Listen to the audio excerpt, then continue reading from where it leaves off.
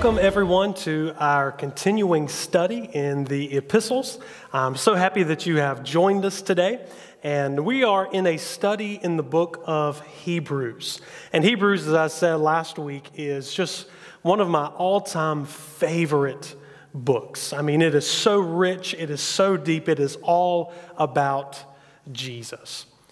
We said last week that the book of Hebrews was written to Hebrews, Jewish people, Jewish Christians and non-Christians who are in this Jewish community hearing about Jesus Christ. And the whole point of the letter is that the writer, and as we said last week, we don't know who the writer of Hebrews is, but the writer of Hebrews is writing to convince his audience, to convince these Jewish people that Jesus is the fulfillment of all of the Old Testament types and shadows. And that when you've come out of the types and shadows of the Old Testament and you've come to Jesus Christ, He is all that you need. For He is greater than any of the types and the shadows. He is greater. He is better. And Jesus came in to fulfill the Old Testament and to bring in a new covenant. And He's writing to these Hebrews. Many of them, the majority of them, are believers who are suffering persecution, probably from their own people, because they have left the faith of their ancestors and have joined to Jesus Christ. And many are trying to be persuaded to go back into the Jewish religion. Then you have those who are Jewish people who are hearing about Jesus and trying to make up their mind. Well, the writer of Hebrews is writing to convince them as well that, hey, everything that you've been taught has been leading up to Jesus, and He is better, and He is the final sacrifice. So that's what the context of this letter to the Hebrews is about. So what we're going to do today is we're going to look at the first 6 chapters and give an overview of the first 6 chapters of the book of Hebrews. So you need to grab your Bible and so that we can read along. We see that the first 3 verses here, the first 3 to 4 verses, serve as our introduction to the book. And with a lot of introductions, of the epistles that we have read, it's easy to skip over those. This is an introduction you do not want to skip over. This is an introduction that lays the foundation for everything else that the writer of Hebrews is going to expound upon. This, in the introduction of Hebrews, is the definitive statement of the book or the letter to the Hebrews. So let's read the first 3 verses of our introduction. Hebrews chapter 1, beginning with verse 1. Now remember, keep in the context, and I'm going to come back to this several times. You have to put yourself in the place of a first century Jewish person who has heard nothing about the church and Jesus. That all you've grew up on is the Old Covenant, is the Old Testament, with the fathers and with the law and with the prophets. And you're hearing about Jesus, and you may have accepted Jesus, but Jesus is brand new to you. And the writer is writing to solidify you and to convince others of who Jesus is. So let's get ourselves in the mindset of a first century Jewish person reading this, knowing that our whole life we have learned the Old Testament scriptures. So chapter 1, verse 1 says, in the past. Now, in the past means the Jewish religion. In the past means the Old Testament. In the past means going back to Abraham, Isaac, and Jacob, the foundation of the Jewish faith. In the past, God spoke to our ancestors, our Jewish ancestors, through the prophets, through the words of the prophets of the Old Testament speaking for God.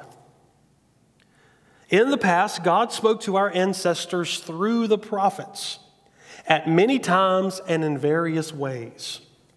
But in these last days, and we said last week, we made mention that the term last days here, don't think of last days as, the end times or the last days of human history. At the filming of this, we are at the beginning of May. Well, at the end of April, when you get to, April 28th, 29th, and 30th, those were the last days of the month. We have the last days of winter before going into spring. So last days, you have to ask yourself, the last days of what? And this whole book, or this letter, is dealing with the transition from the old covenant to the new covenant. So the last days that the writer of Hebrews is speaking of is the last days of the old covenant. Before the temple would be destroyed, the Levitical priesthood would be no more, and that old covenant system and order would vanish away. So he says, in these last days, He, God, has spoken to us, the Jewish people, by His Son. So before, in times past, God spoke to the Jews through the prophets. But now, in these last days of the old covenant and the bringing in of the new covenant, He has spoken to us, God speaks to us through or by His Son. So that right there in and of itself is the foundation of all that he's going to say in the rest of the letter that he's writing. Then he goes on to talk about the Son and to give definition to the Son. He says, whom He appointed heir of all things. So Jesus is not just a prophet that God spoke through. Jesus is the heir of all things.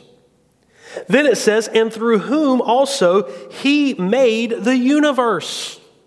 So there we see Jesus, not just the prophet, Jesus, the creator of the universe.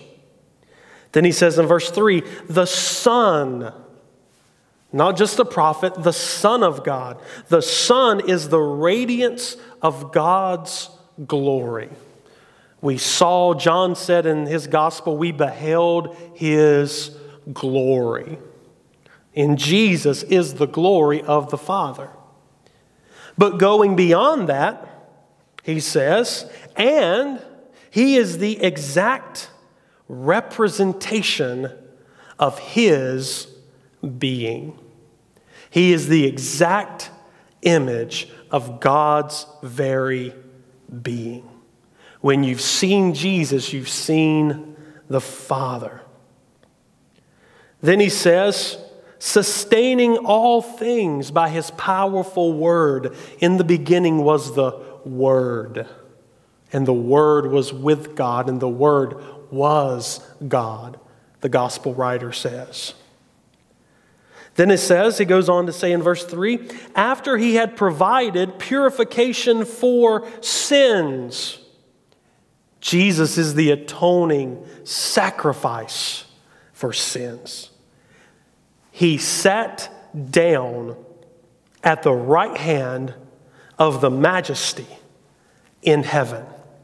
Not only did He purify us from our sins,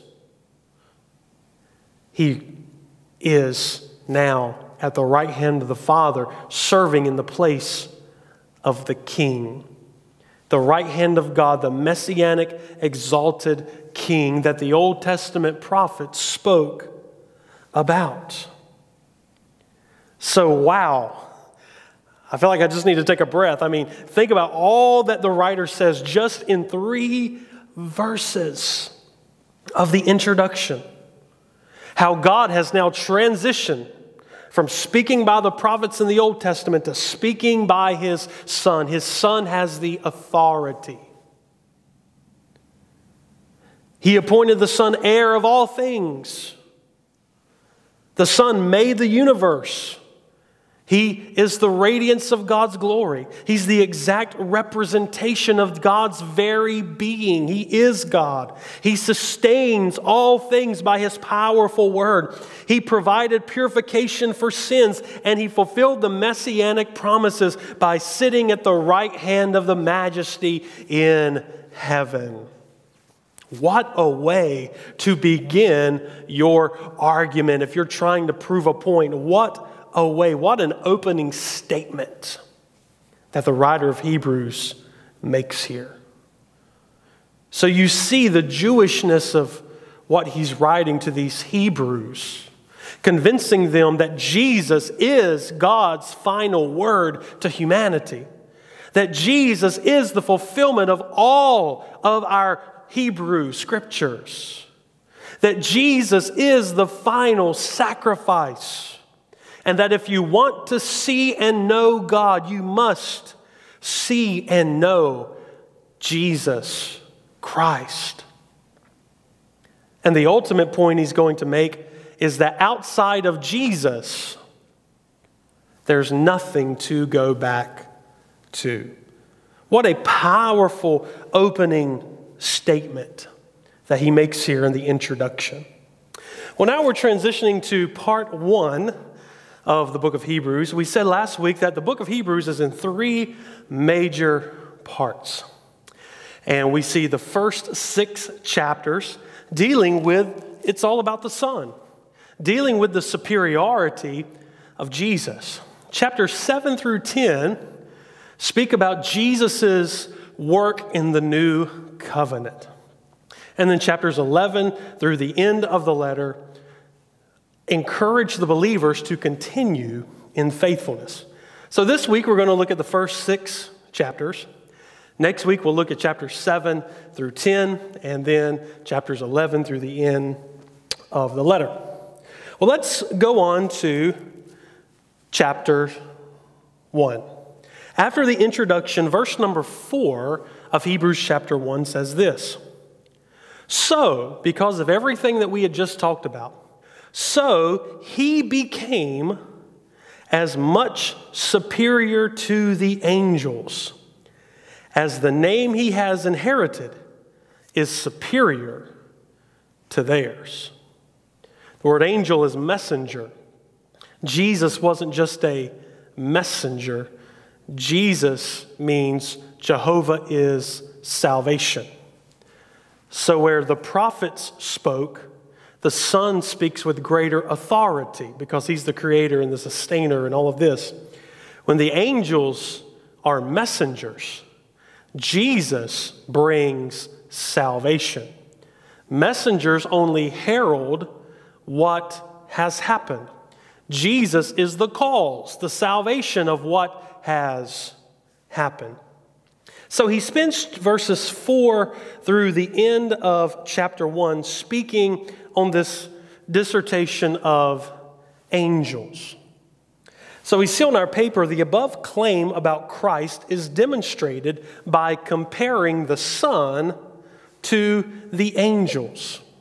And in this comparison, it is the Son who is superior. The writer begins with a series of Old Testament quotations that do 2 things simultaneously. It shows the Son's superiority to angels, and it supports the affirmations made about the Son in verses 1 through 3. So we're not going to read all of the verses from verses 4 through 14, but I do want to just point out kind of the structure of what's happening. If you look at verse number 5, it says, "For to which of the angels did God ever say?" So basically what he's going to do through the rest of chapter 1 is talk about what God says, or through the scriptures, what the scriptures say. What the scriptures say about angels versus what the scriptures say about the Son. And it's to prove the point that the Son is greater than the angels. For example, verse 5 says, "For to which of the angels did God ever say, 'You are my Son'? Today I have become your father. God never said that to any of the angels. Or to which angels did God ever say, I will be his father, and he will be my son? He didn't say that to any of the angels. So he goes back and forth about did he ever say this about angels? Well, no, but he said it about his son. If you notice in verse number 8 of chapter 1. But about the Son, he says, your throne, O God, will last forever and ever. A scepter of justice will be the scepter of your kingdom. You have loved righteousness and hated wickedness. Therefore, God, your God, has set you above your companions by anointing you with the oil of joy. So he quotes a messianic scripture and applies it to Jesus. That here's what God has to say about the Son. And he quotes this messianic scripture of the kingdom of God. And then he goes on to give other examples. In verse number 13, he says, to which of the angels did God ever say, sit here at my right hand until I make your enemies a footstool for your feet? So the rest of chapter 1 is a comparison between the angels and the Son, and the result of that comparison is the Son is greater. Then verse number 14, he says, are not all angels ministering spirits sent to serve those who will inherit salvation? So he's saying the angels came to serve those who inherit salvation. But Christ is the one who gave the salvation to those who would receive it, to whom the angels would minister to, showing the superiority of the Son. As we go into chapter 2, we see an initial warning in the first 4 verses. He expounds upon Psalm chapter 8, verses 4 through 6, to argue about the significance of Jesus' incarnation, Jesus leaving heaven and coming to earth. And his point here is that in his humanity, being a human being, fully human, he was made a little lower than the angels. Through his birth, Jesus was made a little lower than the angels for a brief time. Now, when Jesus was born into the earth, when he was made a little lower than the angels, he did this for several reasons.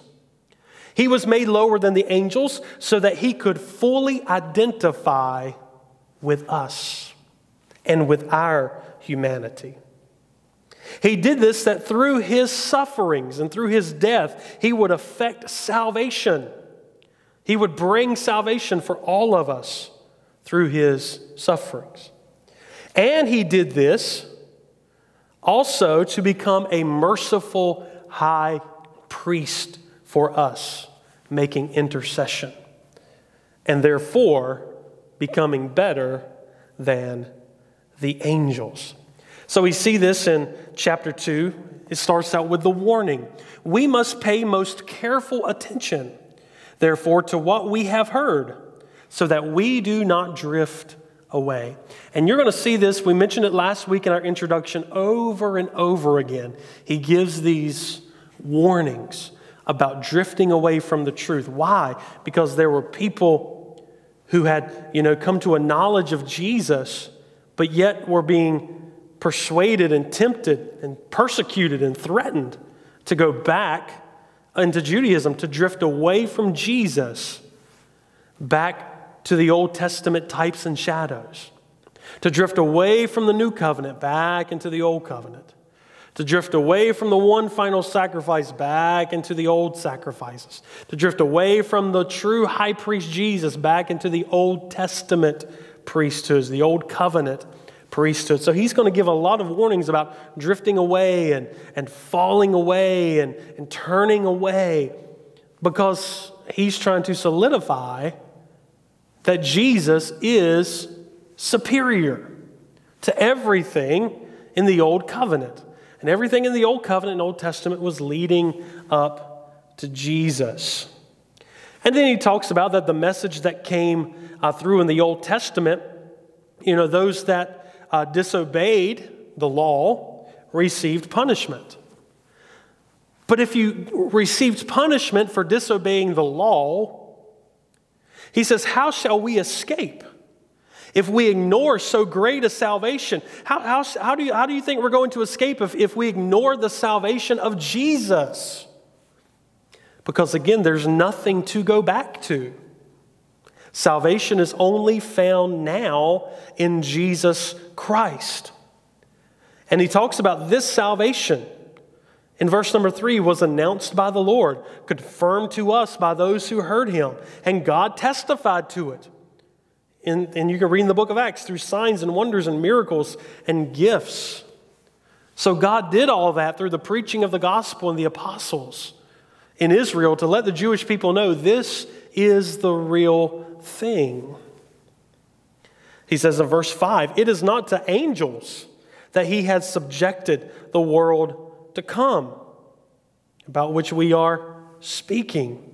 And then he quotes another Old Testament scripture. If you notice down in verse number 9, he says, but we do see Jesus, who was made a little lower than the angels for a little while, now crowned with glory and honor. So he's not lower than the angels anymore. And it specifically says in verse number 9 that he was made a little lower, that he would taste death for everyone. That he would taste death for everyone. And through this would bring many sons and daughters to glory. And he would be the pioneer of our salvation, perfect through what he suffered through the cross. In verse 11, he says, but the one who makes people holy, and those who are made holy are of the same family.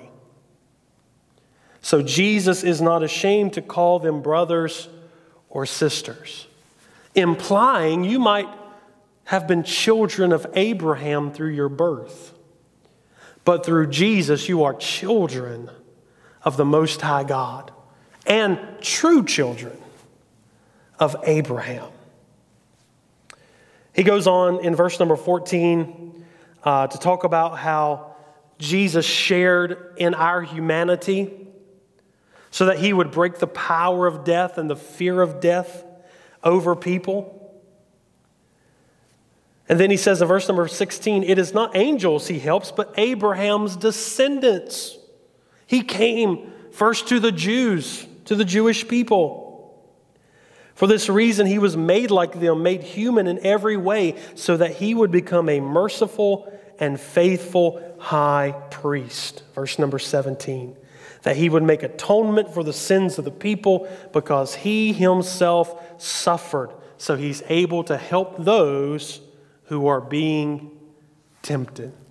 So now we see Jesus was made lower than the angels, that he would suffer and die and bring salvation. He would bring salvation so that he would bring many sons and daughters to glory, to make them of one family. And he specifically mentions in here that he came to save Abraham's descendants. So to the Jewish ear, you're hearing, he came for us. He came for us. Jesus better than the angels. As we go into chapter 3, we're going to see Jesus is greater than Moses. We're going to see the supremacy of the Son over and against Moses. So on our paper it says, next you come to the author's contrast with Moses. Moses was great, but God's true servant, Jesus, is incomparably greater.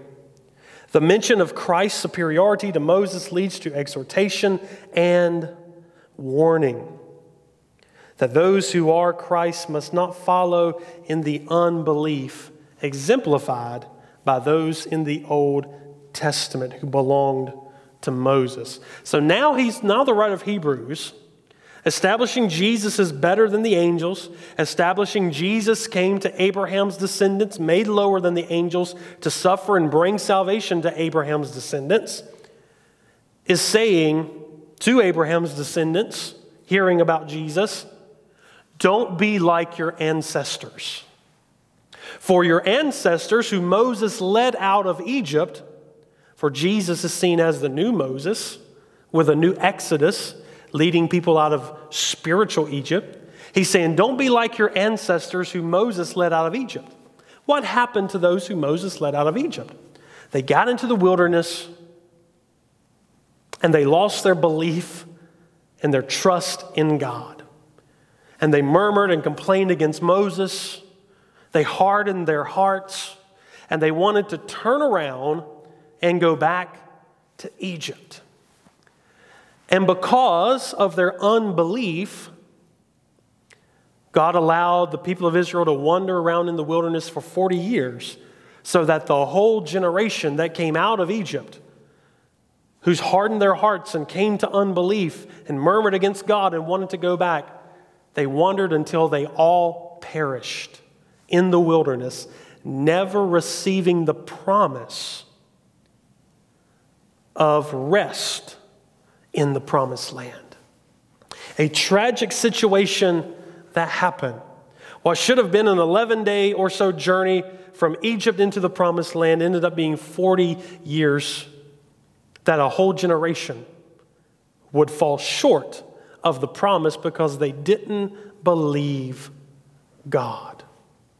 Now God has sent a new Moses, leading a new Exodus.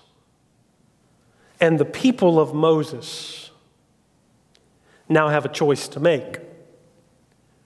Are they going to believe God's word, Jesus, and receive him and follow him? Or are they going to harden their hearts and desire to go back, not to a physical Egypt, but back into a spiritual Egypt under the bondage of the law and the old covenant, which no longer leads to salvation? And that's what the writer of Hebrews is going to speak of here in chapters 3 and 4. So chapter 3, verse 1 begins, "Therefore, holy brothers and sisters, who share in the heavenly calling, fix your thoughts on Jesus, whom we acknowledge as our apostle and our high priest. He was faithful to those who appointed him, just as Moses was faithful in all God's house. Jesus has been found," verse 3, "worthy of greater honor than Moses." And he says this because he says the builder of the house has greater honor than the house. So he says Moses was a servant in the house, a faithful servant, a good servant. But he was a servant in the house. But Jesus is the builder of the house. Therefore, Jesus receives more honor. We go on to read in verse number 7. He again quotes another Old Testament scripture. "So as the Holy Spirit says, today, if you hear his voice," today, if you're hearing the voice of Jesus, the writer of Hebrews is writing to these Hebrews, quoting their own scriptures in the Hebrew scripture, "do not harden your hearts as you did in the rebellion during the time of the testing in the wilderness, where your ancestors tested and tried me. Though for 40 years they saw what I did, that is why I was angry with that generation. I said their hearts are always going astray. They have not known my ways. So I declare an oath in my anger. They shall never enter my rest." That's what the scripture said about the generation that came out of Egypt, that died in the wilderness. They hardened God. They hardened their hearts against God's voice. They rebelled in the wilderness. They turned their hearts away. So therefore, God declared they would never enter into my rest. And rest here equals them entering into the land of promise, the land flowing with milk and honey, the land where there would be cities and houses they did not build, vineyards they did not plant, that God would give them this promised land of rest. So he quotes this Old Testament scripture about that generation that died in the wilderness. And he says in verse number 12, "See to it, brothers and sisters, now that you are, the children of God coming out of a new Exodus led by a new Moses, see to it that none of you have a sinful, unbelieving heart that turns away from the living God." So I want you to notice something. In the book of Hebrews, sin is mostly equated not with, the different sins that we can name. In the book of Hebrews, sin, which you see many times as a singular word, sin equals unbelief. Sin equals unbelief. So he says, don't let there be in any of you a sinful and unbelieving heart that makes you to turn from the living God. Not that they would hate God, but that they would reject Jesus. And turning away from Jesus means turning away from God. It's not that the Jew could turn away from Jesus back to the God of the Old Testament. The God of the Old Testament is done with the Old Testament and the Old Covenant. The God of the Old Testament now speaks and works through His Son, Jesus. So it's not that you can turn from Jesus and go back to God. To turn from Jesus is to turn from the God of Abraham, Isaac, and Jacob. So he says, don't let any of you, or see to it that you don't have this unbelieving heart in you. He says in verse 13, but encourage one another so that you would not be hardened by sin's deceitfulness. We have come to share in Christ if we hold our original conviction firmly to the end. And you're going to see a lot of that as well, because he doesn't want them turning away from the truth in Jesus back to the Old Testament. So in verse 15, he says, and has just been said, he reiterates, today, if you hear his voice, do not harden your hearts as you did in the rebellion. He says in verse 16, who were they who heard and rebelled? They were all those that Moses led out of Egypt. They rebelled because they didn't believe God and heed his voice. And it says that God was angry with them and they perished in the wilderness, verse number 17. And God swore that they would never enter into rest. He says, if not to those who disobeyed, he said, you would never enter into my rest.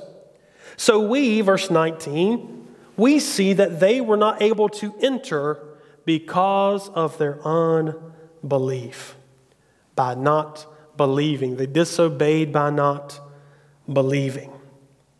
So he gives that Old Testament group of people that came out of Egypt as the example. Don't be like them. Don't harden your hearts. Today, listen to his voice, and his voice is speaking Jesus. Jesus is God's final word. As we enter into chapter 4, we're still talking about rest. But we all know that Moses did not lead the children of Israel into the promised land. Moses perished in the wilderness as well. Then rose up Joshua. And Joshua was the one who led the people out of the wilderness into the promised land. So now we're going to see in this chapter the greater than Joshua. Chapter 4. He says, therefore, since the promise of entering into his rest still stands. The promise of entering into rest did not end in the Old Testament. That rest was only a picture of the true rest that was to come. So the writer's saying the promise of entering into rest still stands.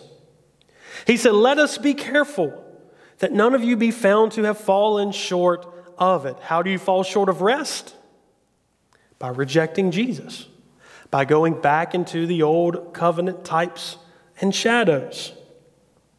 He says, for we also have had the good news proclaimed to us just as they did. But they in the wilderness, it was of no value to them because they did not mix the word they heard with faith. And then he goes on down in verse number 6 of chapter 4. He says, there still remains a rest. There still remains a rest. Others did not go in because of their disobedience, their unbelief. But even though they fell short, God renewed his promise of rest. Because as we just said, that rest was only a picture of the true rest. But even in the scriptures, God renewed the promise of rest. So in verse 7, he says, God again set a certain day, calling it today. This he did when a long time later he spoke through David and said in the passage quoted, today, if you will hear his voice, do not harden your hearts. So he says, David repeated this promise that is still in effect. Verse 8 says, for if Joshua had given them rest, if the ultimate fulfillment of rest was found in Joshua leading the Old Testament people into a physical promised land, if Joshua had given them rest, God would not have spoken about another day. But he says emphatically, there remains a Sabbath rest for the people of God. He says in verse 11, let us therefore make every effort to enter into that rest. Let's make every effort to enter into that rest. So everything in the Old Testament is a picture of what was to come in the New Testament. So even the promises made to Israel about rest, about entering into the promised land, it wasn't about physical rest in a physical piece of real estate. It was about spiritual rest, not in a promised land, but in a promised life inside a believing heart made a new creation in Christ Jesus. So he says, let's enter into that rest. And then in verse 14 of chapter 4, he says, therefore, since we have a great high priest who has ascended into heaven, let us hold firmly. There's the exhortation again. Let us hold firmly to the faith we profess. For we do not have a high priest who is unable to empathize with our weaknesses. Why? Because he was made like we were. He says, we have one who's been tempted in every way, yet he did not sin. He says, therefore, let us then approach God's throne of grace with confidence, that we may receive mercy and find grace to help in time of need. Going back to the passage he talked about, Jesus being a high priest who was made human and suffered, but brought salvation to people. And by bringing salvation, he ascended into heaven and therefore intercedes for us. So he knows our weaknesses and empathizes with our infirmities and weaknesses. He was tempted, but yet did not sin. Therefore, we can come to the throne of grace. And I often love to say that today Jesus is not sitting on a judgment seat ready to throw lightning bolts down. If that is your image of Jesus today, an angry God sitting on a throne ready to judge people and throw lightning bolts down and zap people and give them sickness and disease and send hurricanes and tornadoes and send pandemics, you don't understand the words that's saying here. You haven't come from the old covenant into the new, from the judgment seat to a mercy seat.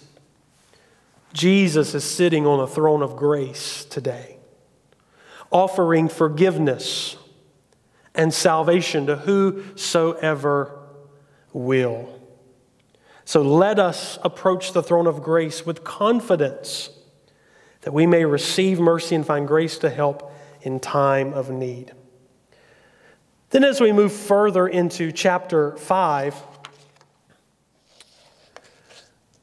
we see the argument here continue to talk about Jesus being this high priest.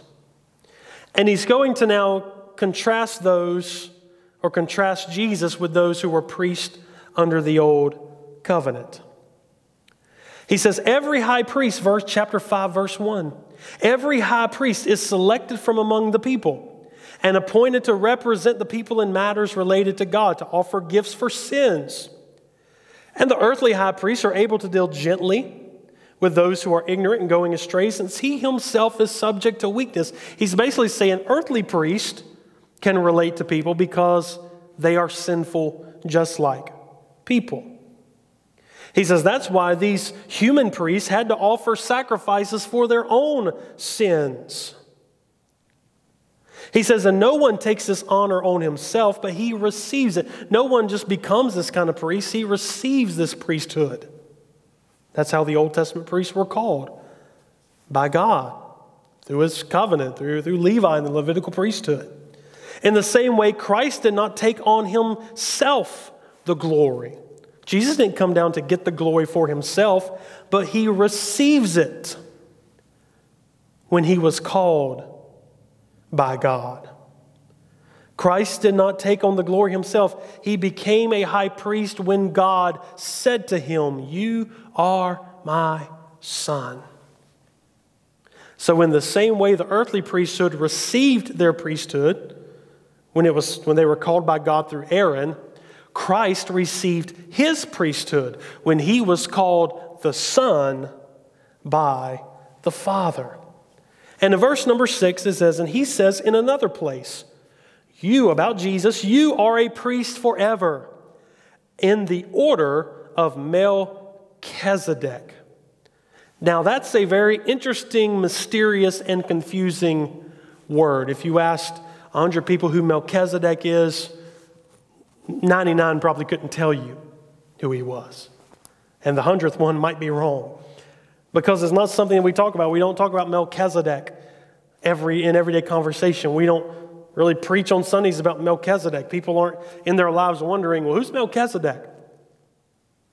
But Melchizedek is very important. Because what you're going to find in the book of Hebrews, there's two priesthoods. There's the Old Covenant priesthood with human priests, a human high priest, offering human sacrifices that were limited and temporal. Then you're going to find another priesthood, a heavenly priesthood of the New Covenant that offered one sacrifice and is eternal.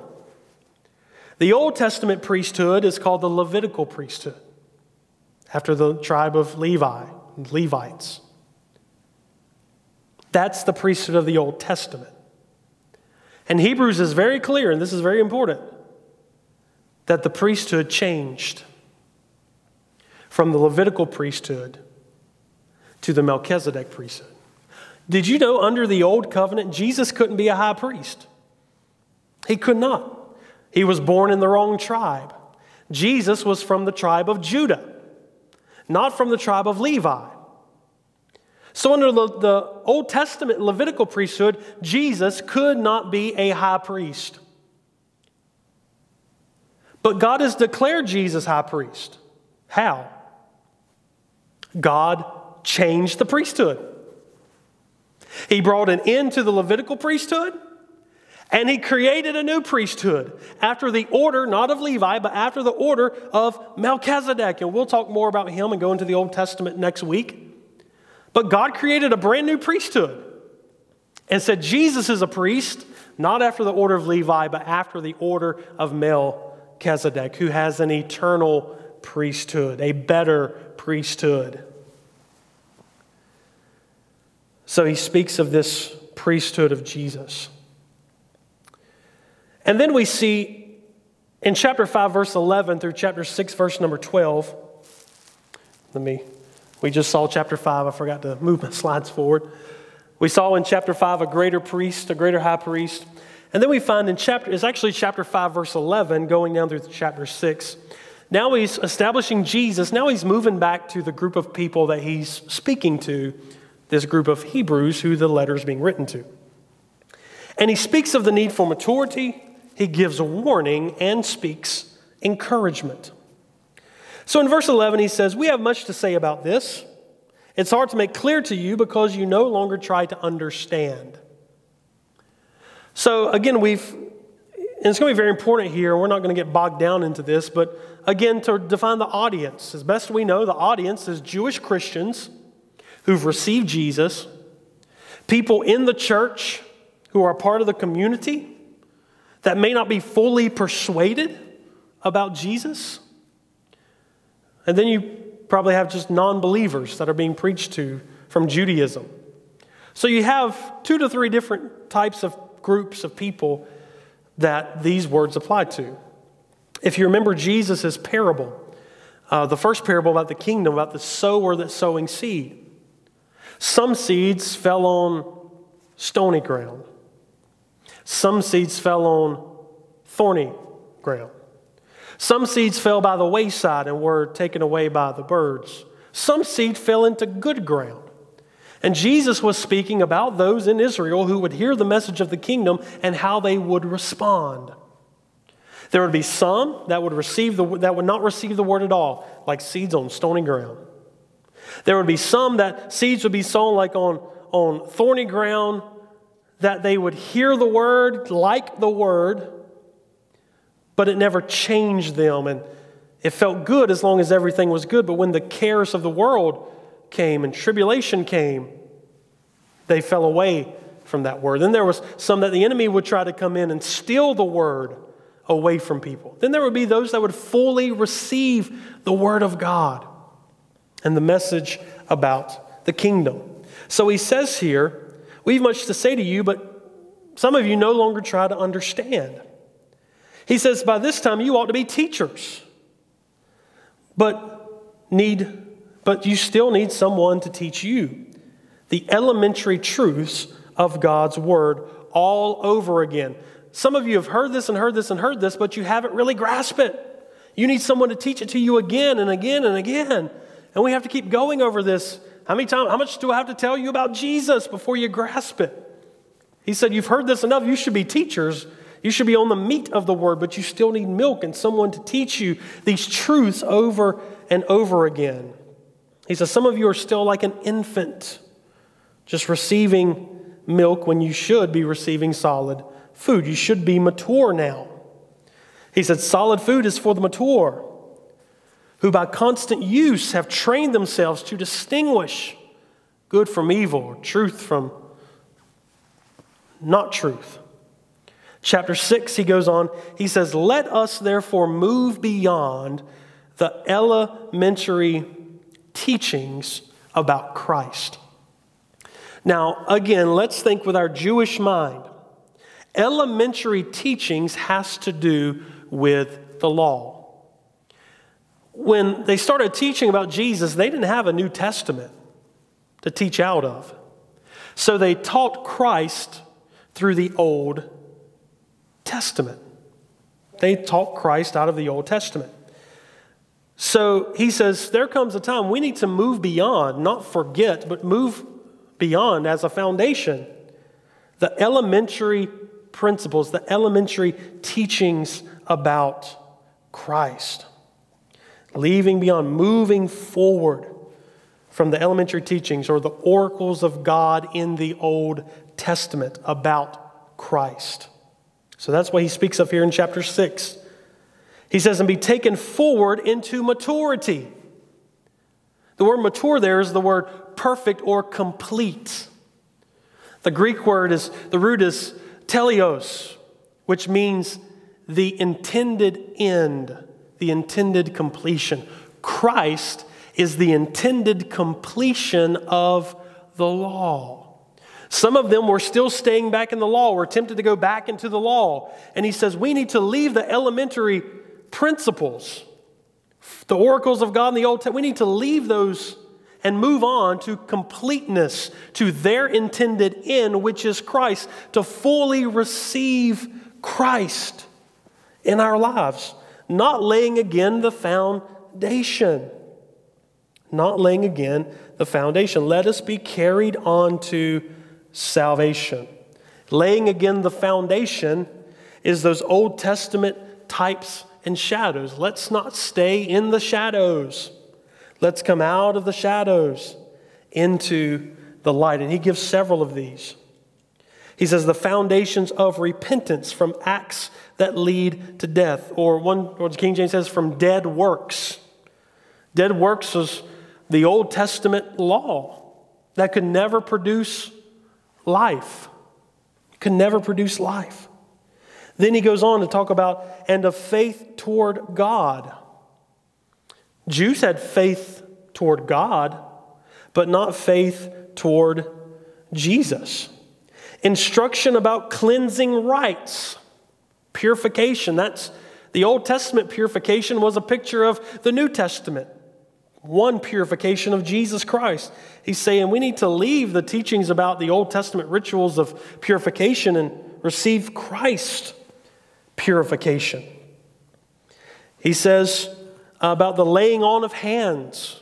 Now, if we read this with a Christian mind, in a church mind, we think the laying on of hands might be laying on hands on people at the altar and praying for them. To a Jewish mind, the laying on of hands would be speaking of the Day of Atonement, when the high priest would lay his hands upon the sacrifices to make atonement on the Day of Atonement and transfer the sins of the people onto the animal sacrifice. He's saying we need to move, that was the Old Testament foundation, but we need to move beyond it and come to its completion, which is Jesus Christ. And then the resurrection of the dead and eternal judgment.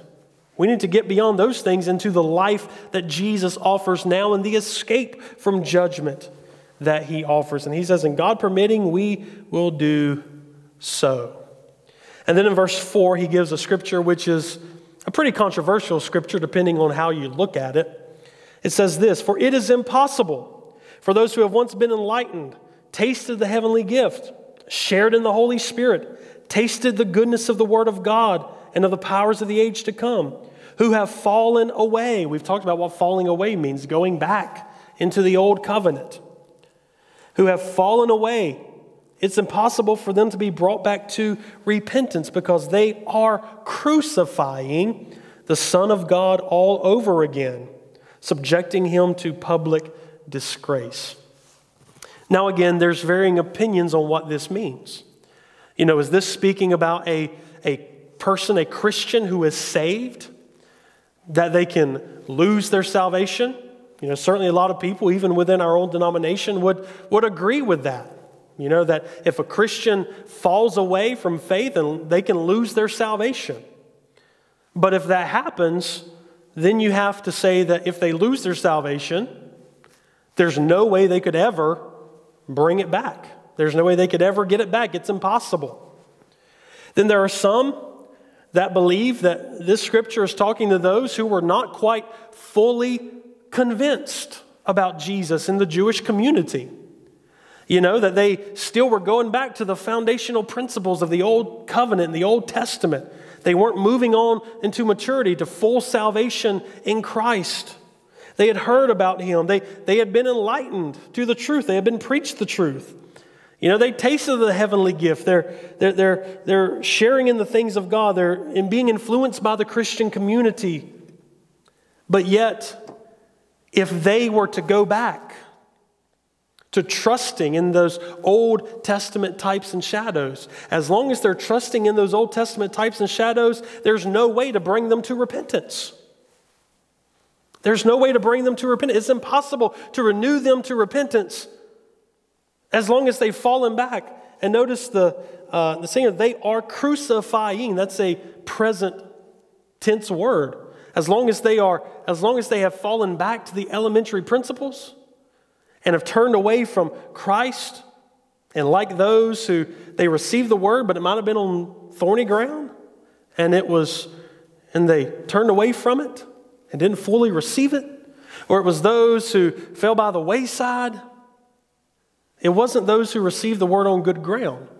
And he's saying, as long as they fall away from the truth and go back to the elementary principles, as long as they're there, it's impossible to bring them to repentance, because there is no salvation in repentance, in those dead works, in those Old Testament sacrifices, in that Levitical priesthood. There is no salvation in them anymore. So as long as they are there, there's nothing to go back to.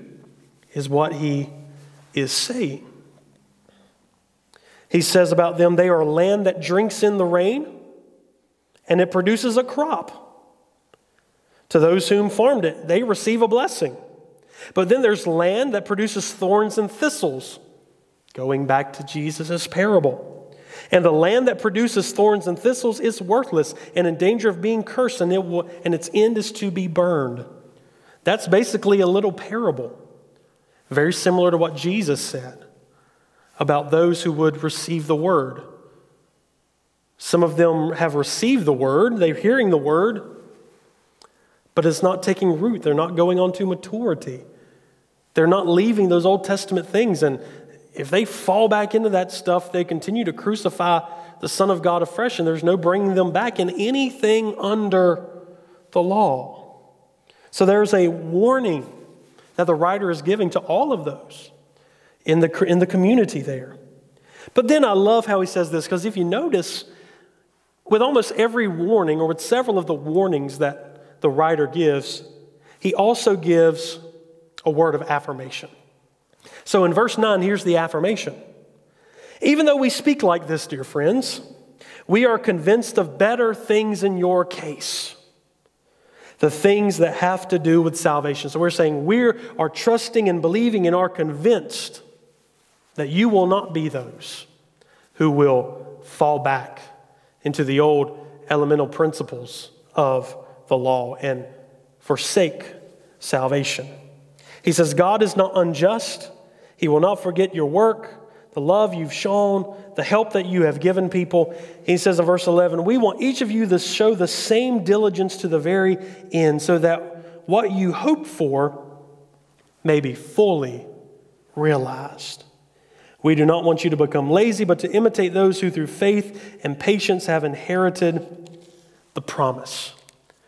Through faith and endurance, inherited the promise. Don't go back. Don't let the trials and persecution steal the word. Don't let the enemy come and steal it away from you. And then in verses 13 through 20, he gives the certainty of God's promise.